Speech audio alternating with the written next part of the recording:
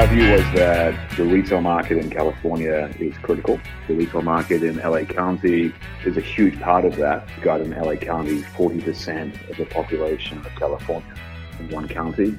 But looking at cannabis retail in Los Angeles as a focus for us, simple thesis, we felt it was broken. Most of our friends would not be seen dead in a dispensary. The engagement was low. Customer service wasn't really critical. User experience overall subpar. From MJ Bulls Media, it's the Raising Cannabis Capital Show.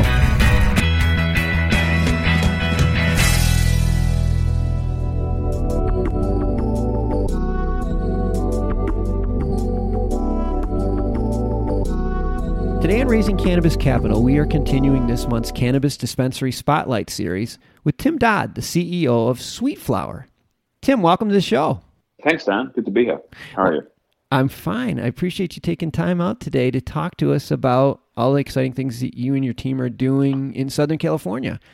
Sweet Sweet Flower is one of the largest operators in LA, which is, it's got to be the most competitive, complex market there is. Why do you think your dispensaries are thriving in this market? Yeah, LA is a very complicated market. We started Sweet Flower in only about 18 months ago, in kind of June of 18, with a very simple thesis. Our view was that the retail market in California is critical. The retail market in LA County is a huge part of that. We've got in LA County 40% of the population of California in one county. Wow. 8th biggest state by population in the nation if it was a state. So, huge market and very, very kind of cannabis intending, very leaning forward on cannabis use and consumption. Fairly non-stigmatized, so accepted widely, socially, a huge potential market.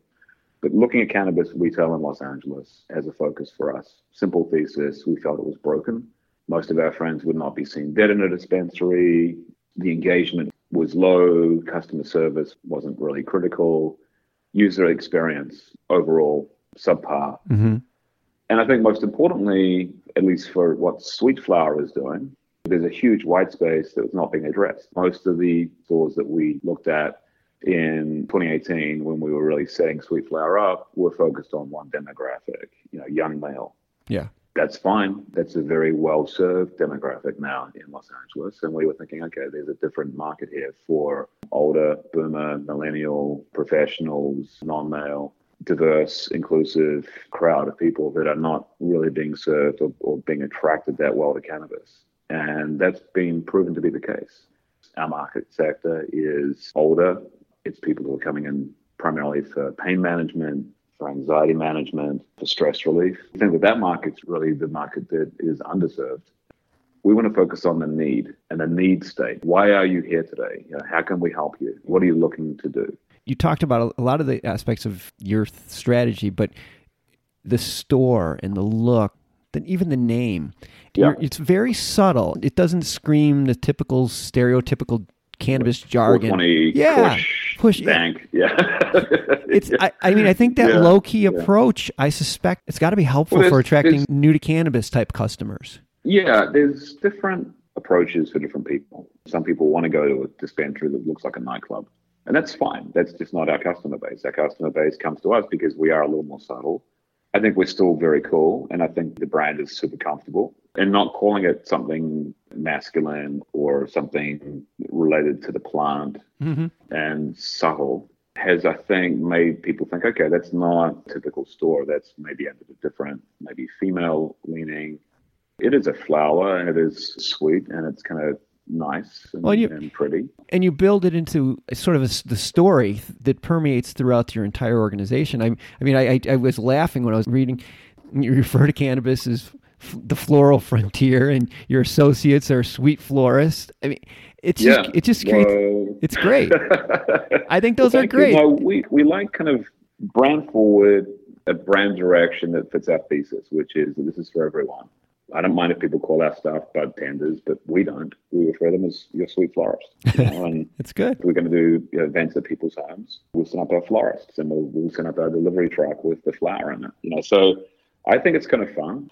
The launch and kind of how we went about this, I think, has been pretty true to how we feel about that thesis, that this sector is broken.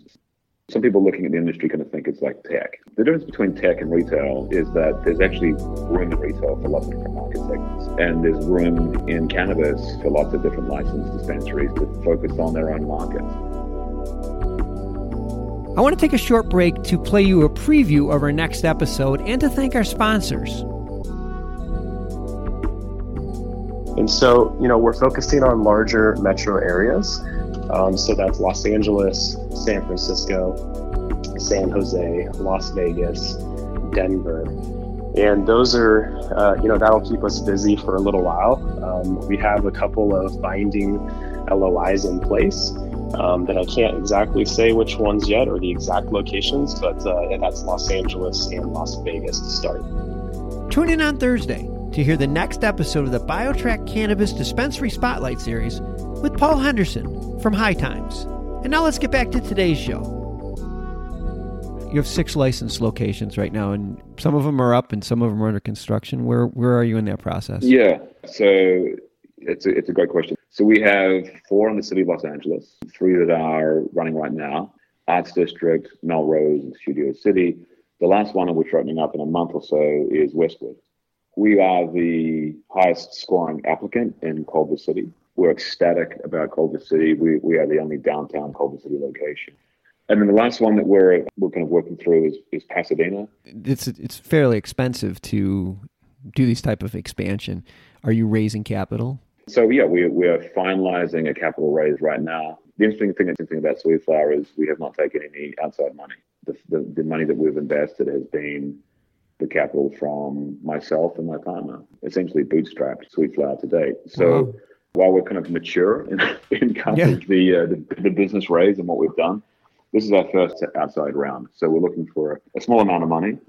So in addition to finalizing the build outs of some of these locations and pursuing the new locations, the core focus for us for this year is driving the marketing message. We built a beautiful brand. We built these beautiful locations. We've been focused on winning more stores and more locations, but 2020 is the year for us to achieve, what I think are some very achievable goals. And that will be driven by operations and marketing. And that's not inexpensive. When bringing in quality team and getting the message out there and opening stores, it makes sense that, now is the time to start with raising some capital. And yeah.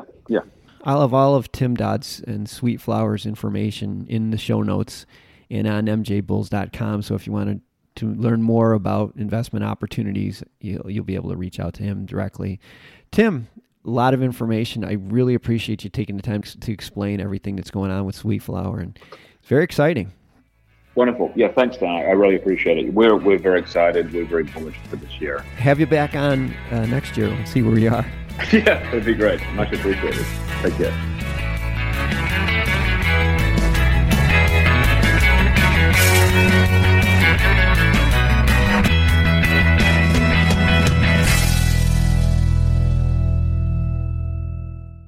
Thanks for listening to today's show. To check out more great cannabis podcasts, go to podconnects.com. Here's a preview of one of our other shows. Hey friends, I'm Brannon. And I'm Saba. And we are your host of the Cannabis Hangout podcast, an educational platform to connect with the cannabis community and share personal stories while breaking the stigma of marijuana. Join us every Sunday at 7 p.m. to gain valuable insight with different perspectives from industry leaders, growers, and medical marijuana patients. This is a place to learn so much from different angles in the cannabis industry. So tune in while we break it all down.